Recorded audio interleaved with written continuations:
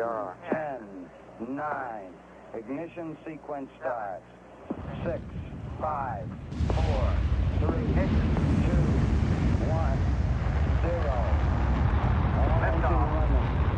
Liftoff.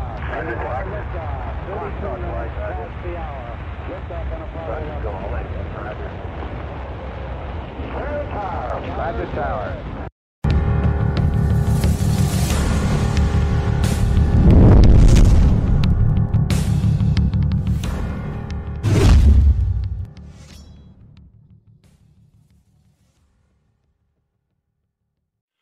Welcome to the Alien Probe Podcast. It's Saturday, January 27th, 2024. I'm Doug, and joining me today is my esteemed guest, Debbie. How's it going, Debbie? It's going good. Anything exciting happened, except for what happened to your car yesterday? I got pooped on. Stupid birds. Never park under a tree. We spent a little time in this morning having to wash the car off a little bit. That's an amazing amount of bird poop. Brown bird poop. So gross. Anyway, on that note, we're going to be doing our fourth installment of George Adamskis. Flying Saucers Have Landed. Adamskis was a Polish-American author. He became widely known in ufology circles and to some degree the pop culture after he displayed numerous photographs in the 40s and 50s. This book, bear in mind, this book was authored in 53. And some of the things we're going to be listing after we go on a little bit, we're going to be listing off a lot of things that happened in 51 and 52. And it had an enormous amount of those. And as I went along and I was doing the editing, I decided we're not going to read all of those. Thank you. We're going to read it. Yeah, we're going to have our share of them today, and then we'll do a little wrap up. Okay. But I think it's important for everybody to know that a lot of the things that are happening and the reactions that are happening in 52 have not changed a bit in 2023.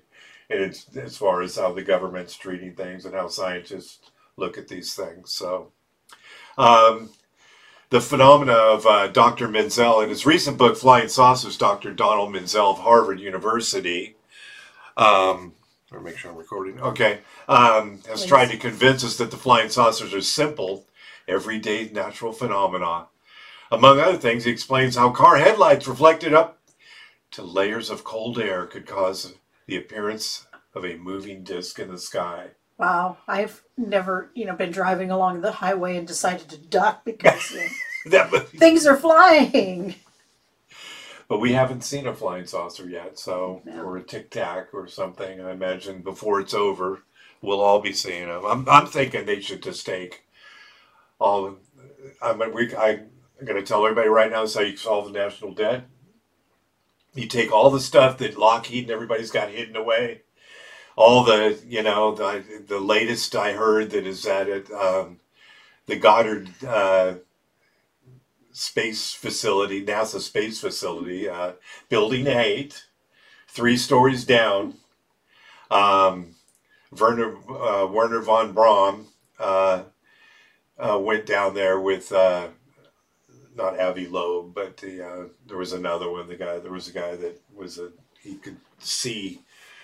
He was part of. I've lost my mind. I don't know. He's come anyway. He could see into the. He had ESP basically, and I'll probably think of it in about anyway. So he just yell it out. Yeah, I'll just randomly yell it out. Shuffling through my notes. It's going to come to me any second. So anyway, it's as we see all these things, we should put them all in a museum. Mm-hmm. Charge $100 a piece because that's really, they'll line up for miles to look at these things, and just put that money. Don't just quit, keep collecting taxes and things, and then people are going to want. We could have roads you could drive on. Yeah, we could have roads you could drive on and things, No giant potholes. All we got to do. I mean, I would stand in that line. I would look at that stuff, and then I would go back into the line. I'd go again. Oh, they just have to send you out at the end of the day. I might have to just work there. I'll be hiding in there when it closes so I can keep looking at it. Okay. Possibly they could and do. Yeah, we're back to the headlights thing, in case anybody hadn't caught up, because we were rambling. But then what about the days when there were no headlights, when the brightest artificial illumination on Earth was an oil lamp? What about the Byland Abbey saucer, for example, that occurred in broad daylight, presumably from the reflection of the Abbey candles burning in their glory on the feast of St. Simon's and Jude? What about it? What about it? And meteors, he suggests, could be another cause of saucers. Perhaps some of the sightings were meteors. Most meteors are observable for a brief second. We've seen some of those, meteorites. They travel about 7 to 40 miles a second, are usually consumed by the friction of our atmosphere before they reach the ground. Meteors do not suddenly change direction, do not hover, do not amble along in velocities between 100 and up to 1,000 miles an hour. Dr. Menzel explains the Lubbock lights and other formations quite simply. In his laboratory before the enraptured gaze of his Harvard students, he pierced a V-shaped formation of holes in a cardboard screen. When he shone a light through this onto water, a reflection was obtained that looked just like the Lubbock lights. Yeah, they're always looking for the debunkers go crazy. Does not this rather suppose that in various parts of the earth, large cardboard screens have been set up at strategic points, and that powerful lights, borrowed no doubt from a neighborly and obliging searchlight battery, have been directed through rows of holes cut therein to a convenient local sheet of water, and that as a result we have seen formations of flying saucers? There you go. It's all cardboard. It is rather puzzling that no one has yet discovered the cardboard screens. Well, they eventually just, deteriorate. So what are you going to do?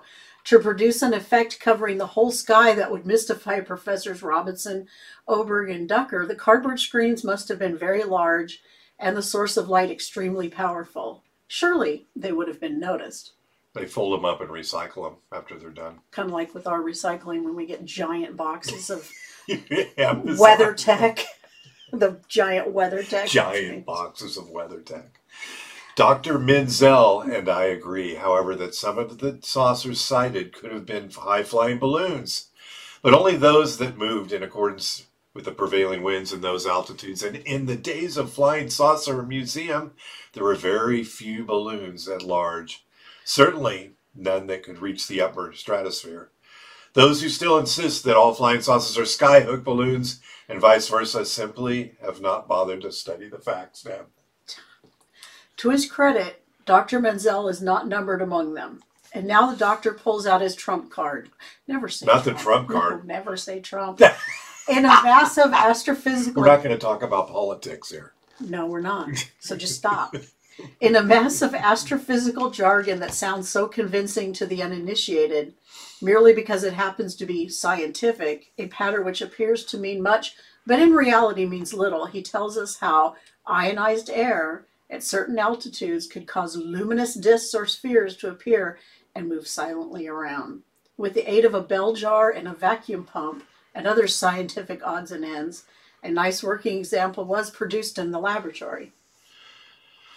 I will not, and we're talking about Adamski's narrating this throughout the book, so this isn't Doug's opinion, it's George's. I will not argue with him. Neither he nor I have ever been up there to study the matter firsthand at the moment. An ionized saucer was in the process of formation. It is more than likely that a number of so-called flying saucers have been caused in this or in a similar way. But if Dr. Menzel is going to suggest that all luminous saucers that are not the refracted lights of cars or of stars are caused of ionized air, then I can only say that he is being scientifically dishonest. That's a pretty mean thing to say. Yeah, well, liar. That's a fact. How does he explain the flying saucers that have dropped solid matter? Will they poop? Yeah. How does he explain the objects referred to in this book that pass low enough to be heard? Not once, but on many occasions, the discs were described as making a noise like a huge organ, like a hive of bees, like a vacuum cleaner. Does ionized air make a humming noise? And Uri Geller was the guy I was trying to think of the name. See? There you go. Yeah, he had ESP, and I think he was involved in, those three-letter agencies, with those ultra, things. Okay. And you can tell it's a Saturday afternoon. Yes, and if the ionized saucer can only occur at considerable altitudes, how then could it have, there's people screaming, it's that, whatever. Yeah. It could have caused the many saucers that have been observed at treetop height. But let us be generous. Let us. Supposing, for a moment, that all the objects Menzel discusses were due to some kind of natural phenomenon causing a temporary luminous object to come into being, how, in the name of Harvard sophomore physics, getting snotty now, can he explain the dark black flying objects seen by his colleagues in astronomy since 1762, when on August 9th in that year, Professor de Rosten at Basel and Professor Krusty at Seoul independently observed an enormous dark spindle-shaped object slowly cross the sun's disk? How? How, I tell you, how? It must have been a very solid object to have made a silhouette against the sun. I wonder if Dr. Menzel has read of Dr. Fritsch, a senior Magdeburg astronomer who, on 7 February 1802, saw a large disk cross the sun, or of the howling disk thing that flew over Palermo in 1817.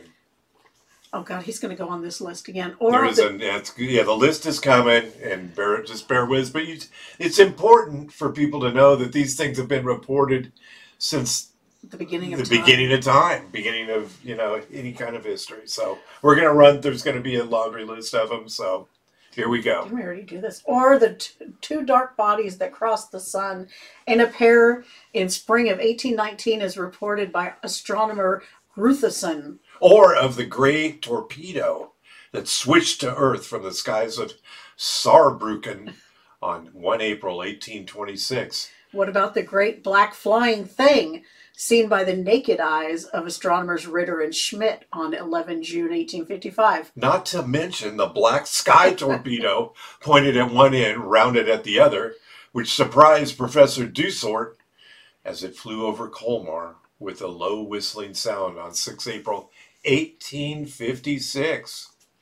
Then we have the 143, Whoa, who's counting these not things? 142. 1, 2, 3. 3 dark circular objects. One of them which was photographed, Bonilla saw through the telescope of the Zacatecas Observatory in Mexico on August 12th of 1883. Well done on that pronunciation, by the way. I was working on it. That's tough. What about the slow gliding black disk seen by Dutch astronomer named Muller on 4 April 1892? I wonder, does Dr. Menzel know about the Smith Observatory reported that a dark circular object traversed the moon's disk in 4 seconds on July 1st, 1896? Holy crap. Yeah. Or that on September 2nd, 1905, an intensely dark object flew over Wales at an estimated height of 10,000 feet.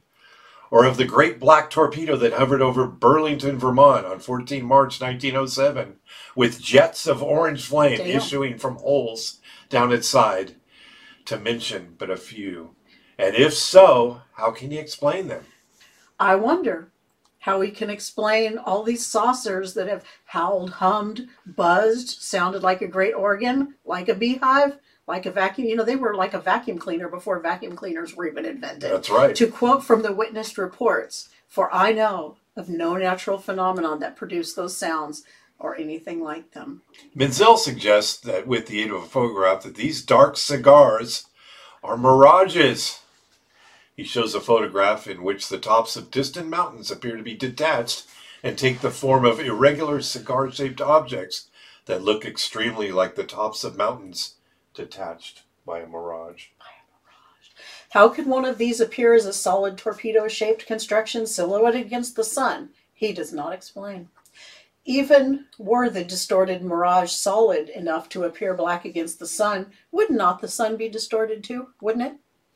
He's a Neil deGrasse Tyson. Yeah. of the 1800s, nor does he give any convincing arguments against those experienced airline pilots who have seen saucers with glowing jets and portholes flying alongside their planes. That's weird. That seems Jets, I mean, air breathing. Yeah, this seems to Yeah, those are like, do we have, yeah. Nor can he make us believe that lenticular clouds and the rest can satisfy those pilots and crews who have looked down upon formation of luminous flying saucers, which, as soon as they rose above the pilot's horizon, took on the appearances of dark, solid bodies silhouetted against the sky. Nothing like a dark, solid body silhouetted against the sky. That's a beautiful thing. No, it is all too easy to trot out a few facts wrapped up in a bit of highly scientific-sounding mumbo-jumbo to convince a great many simple, unquestioning souls to whom the very word scientific is sufficient label to raise the whole matter to the realms of hallowed dogma, where further dispute is out of the question. Well, it's just like today. That's deep. Neither Menzel, nor the balloons, the illusions, the cobwebs, the locusts, the ionized air, the spots before the eyes, oh, I have those in this eye, the flocks of high-flying cobwebs, high-flying geese, high-flying haystacks, practical jokers, secret weapons, refractions of the atmosphere, reflected light, cold air, and warm air. Whew. And to just plain simple hot air. Account with any degree of satisfaction for more than a fraction of the 3,000 odd saucers seen since 1947. And we're going to be reading, oh no, not all of those. Thank you. But there's a couple pages of them because they're interesting. Nor for the countless myriads seen and barely recorded from the time man first began to notice things and remember to the present day. But whether one agrees with or dissents from Dr. Menzel, his book has achieved a good purpose. I'm glad we give him some kudos there. Yeah, well. He has thoroughly explored the question of saucers caused by natural phenomenon and has added something to our knowledge of the blind alleys in which genuine flying saucers may not be found. He has proved that some of the sightings could have resulted from the causes he elaborates, and that these causes should always be taken into account when evaluating each new report. Remember that, Mr. Investigator? Yes, all right. Like MUFON investigator. He has also proved, wittingly or unwittingly, that a great many flying saucers have been sighted that do not fit into any of these categories, and whose origin must be sought elsewhere. It is with these that we shall now concern ourselves, for the answer to the flying saucers is not one, but many. Dun, dun, dun. Dun, dun, dun. Are you a believer now? keep working on that. And the best that each new book on the subject can hope for is to present new probabilities and proofs where possible to the eye of discerning enthusiast.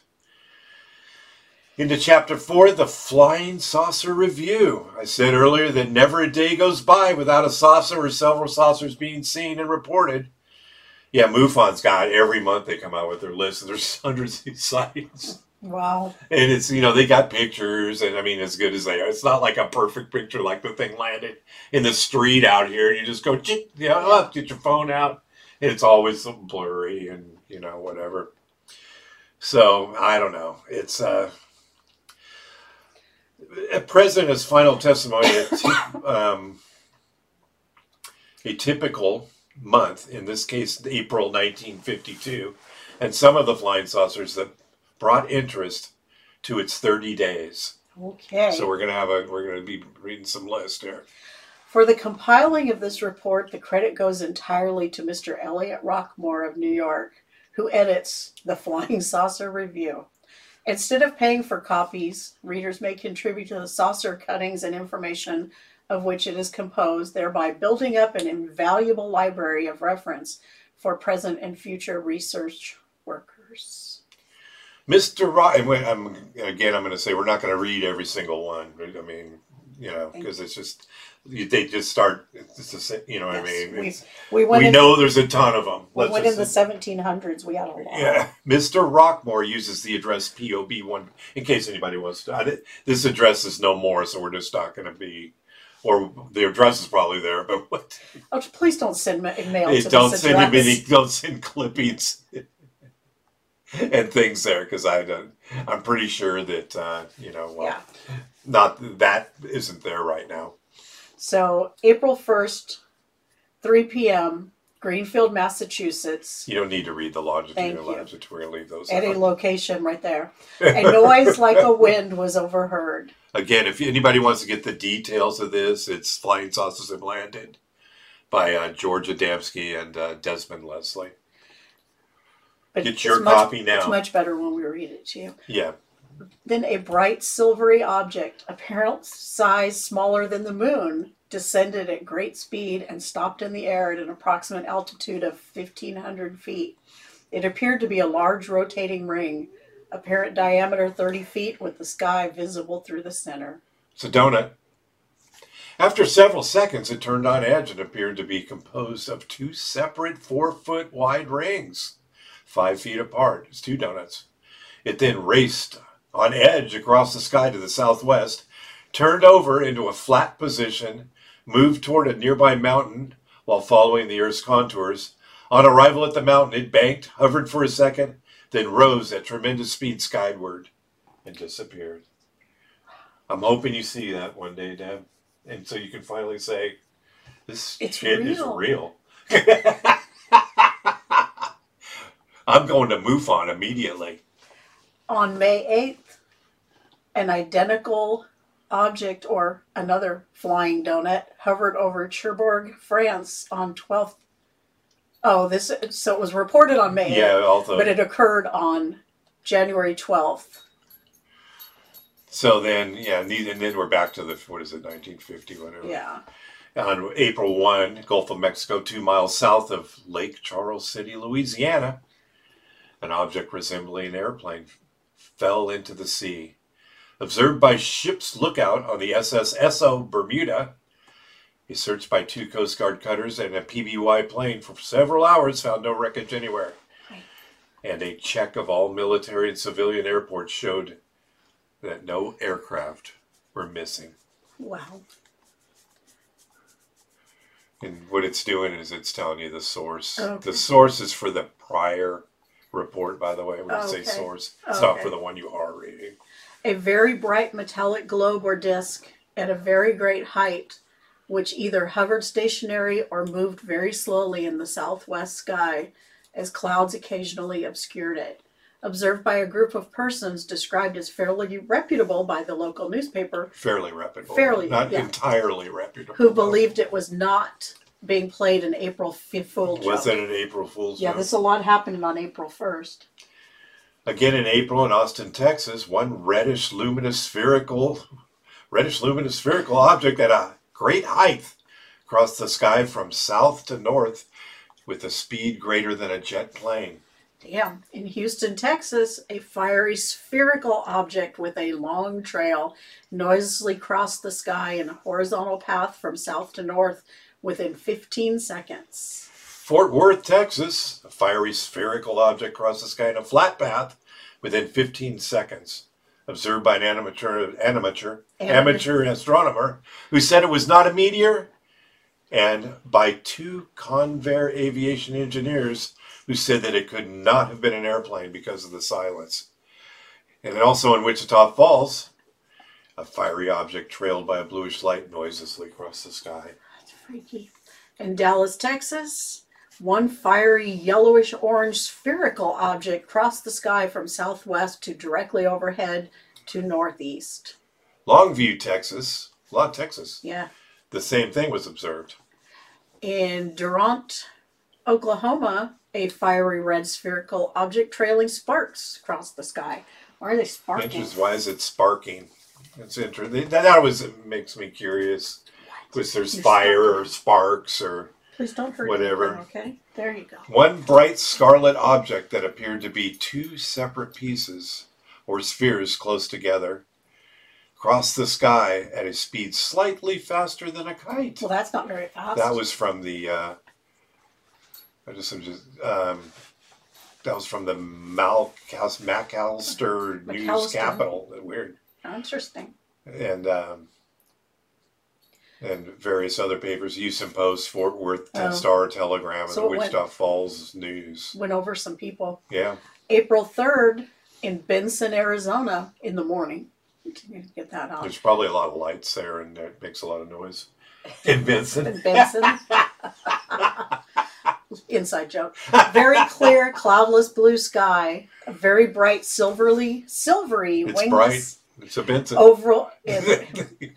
Wingless, oval, or egg-shaped object, apparent size 5 times greater than a B-29 bomber. Now, Wow. hovered motionless for an hour. That's like, big. Okay, well, I know a B-29. There's a website. It's things Americans will use to measure rather than the metric system. It's like anytime somebody says, well, it was, like 5.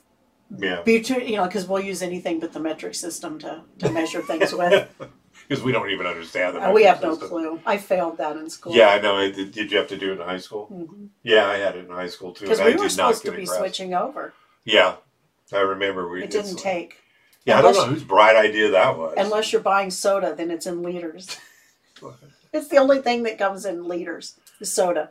Upon examination from an open cockpit of an airplane at 14,000 feet, it appeared to be 40,000 feet higher, so like 54,000 feet, and did not resemble a balloon nor any aerial object in the pilot's 25 years aviation experience. Oh, wow. Observed by Marana Air Base owner, 1 cadet, 1 flight instructor, and 2 civilian flight commanders, 3 of whom were veterans of several years of overseas flying in World War II. Damn. April 4th, near Hammond, British Columbia.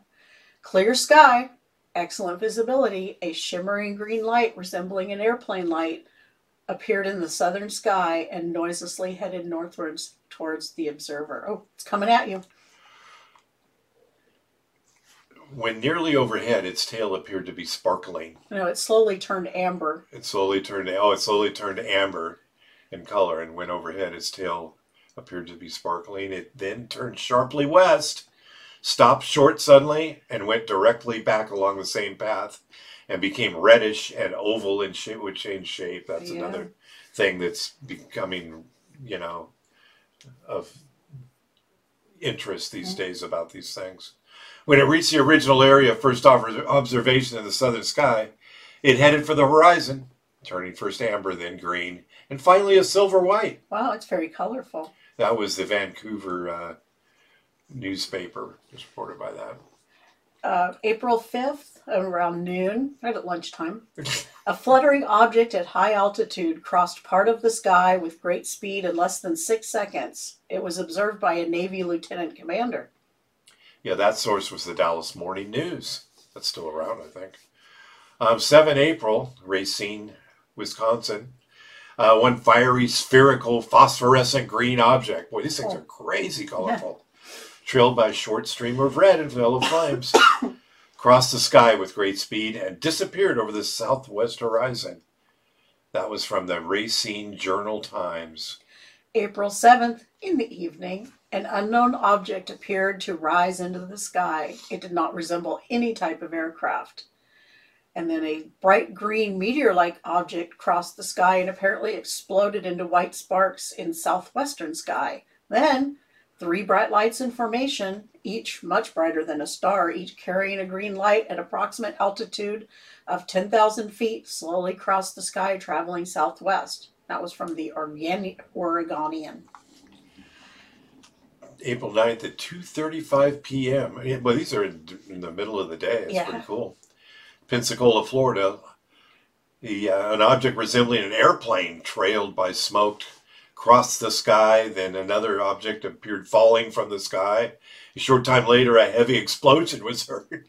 I think an airplane crash. It sounds like it. A tremendous explosion in the sky shook the entire city, breaking several windows, ceiling plaster in some houses, shook store goods off the shelves, and nearly knocked down some workers on on the city piers. That's kind of sounding like it's an airplane. Well, wait, we're still going though. A hot 7-inch cone-shaped piece of metal was found near an oak tree by 3 children 10 minutes afterwards.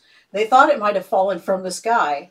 However, examination of the tree and nearby area found no scorched or damaged wood or other fragments. An examination by the Navy laboratories found it was a sulfur compound to seal joints. It was theorized that it might have fallen from a truck carrying it on a nearby street. Oh, what the heck? It just fell off. Flew off the truck. It's probably off of a truck. And broke some windows. They didn't find the truck or anything. The Navy stated that no jet planes were in flight at the time, as opposed to the earlier one where the jet plane exploded. Yeah. And no aircraft were known to be in danger or missing.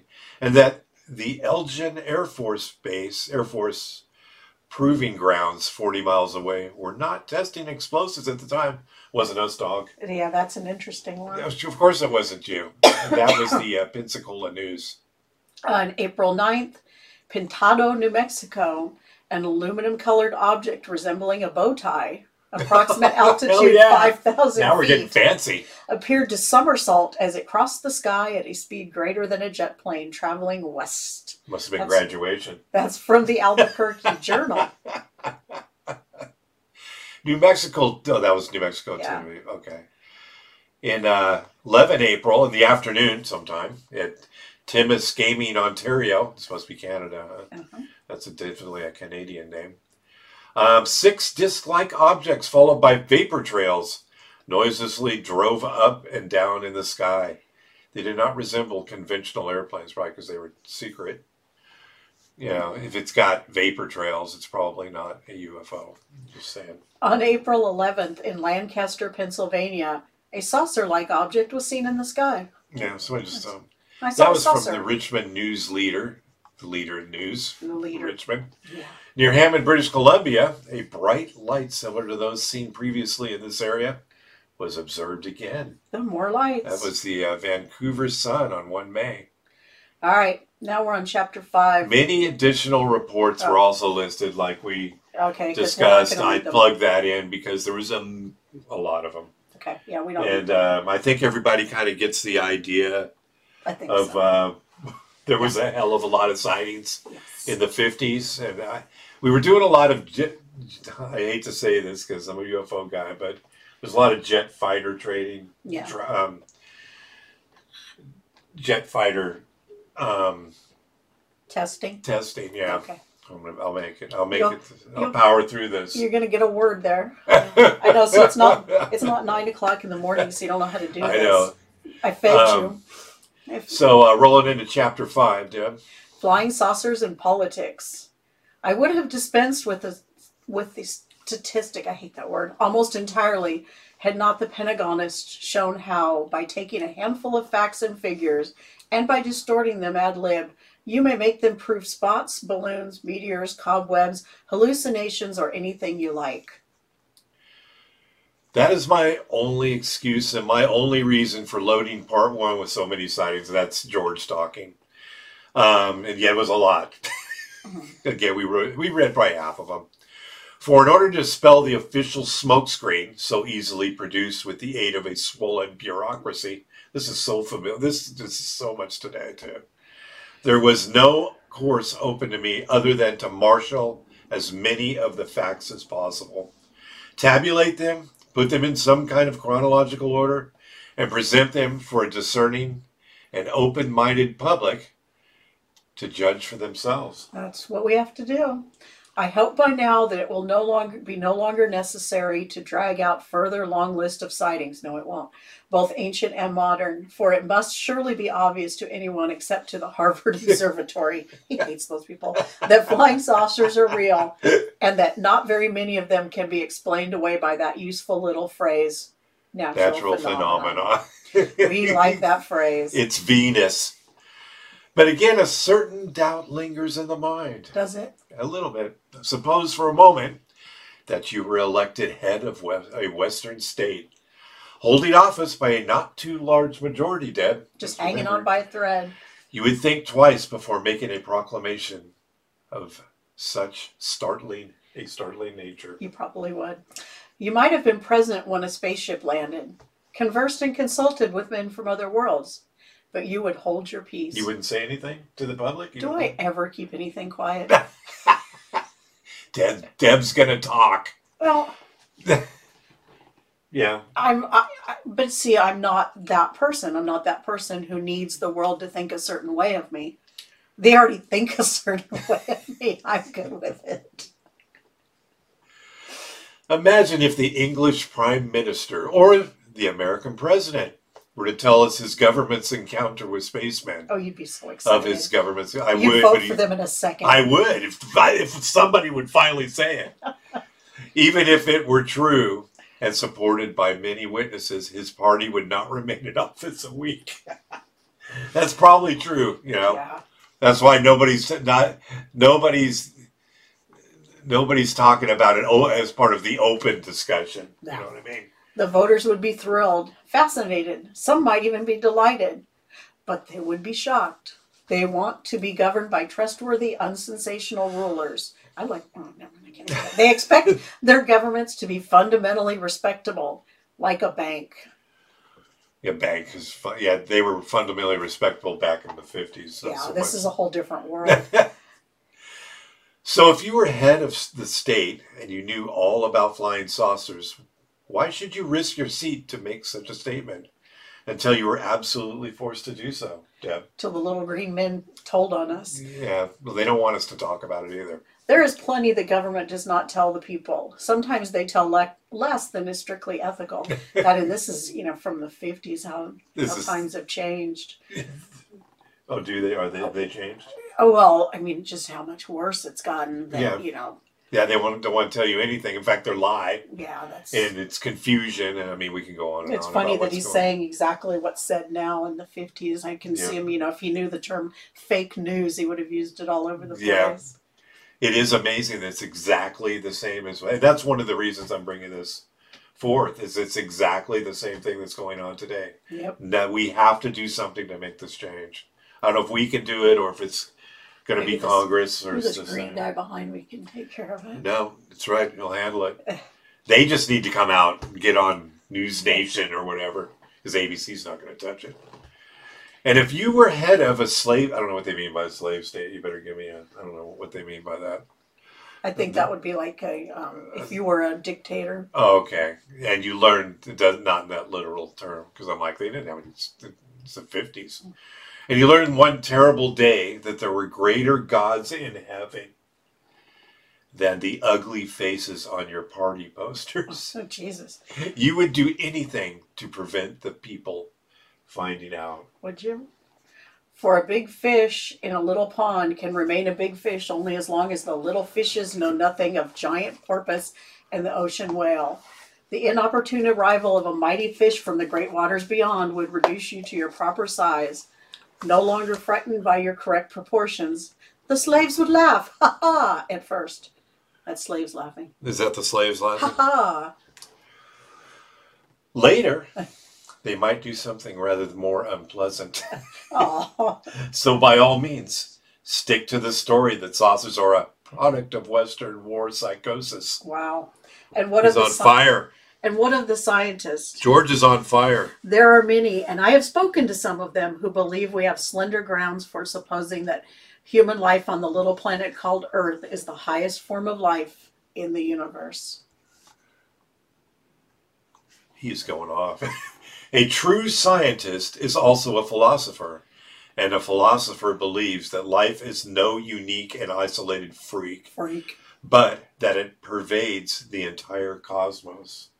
Well, I'm liking it. I'm liking what he has to say here. It is not the philosopher scientist, but the technician scientist, the little man who cannot believe in God because he cannot take his temperature nor peruse his spectroscopic analysis, as to whom the idea of any being greater than himself is repugnant. For if a man from another world knows enough to be able to travel through space, then he must know more science than us, right? I would assume so. He might even know a different type of science. He might even disprove our accepted theories, overturn our pet conceptions, dethrone our personal idols. Oh, that's just See, this is the problem. frightening. He would be as welcome to the little technician scientists as Einstein would have been to the pre-Copernicans in the Middle Ages. Therefore, he must not exist. It would be insufferable if a spaceman kindly pointed out to the students of astrophysics that they'd got their light years all wrong, their measurements confused, and that the conditions on other planets were quite different from what they had so proudly proclaimed, owing to the fallibility and inaccuracy of their instruments. So, for heaven's sakes, Good. there must be, well, you keep moving my words, there must be no spacemen Focus. except in comic strips, and flying saucers must be brushed off as any old thing you choose. Okay, you want me to take the mouse while you No, read? you're not allowed to touch the mouse. In closing, politicians have a valid excuse. It is their duty as guardians of the people to make no disturbing statements until forced to do so. But the little technician scientist, half-educated in a smattering of chemistry and physics, He's so has condescending. no such excuses to redeem him. He should drop all pretensions to the little of scientist, which implies Title. to the title of scientist, which implies one who knows and one who thinks, for he does neither. Oh, telling condescending, man. This man. Well, is, this is Ooh, today. yeah.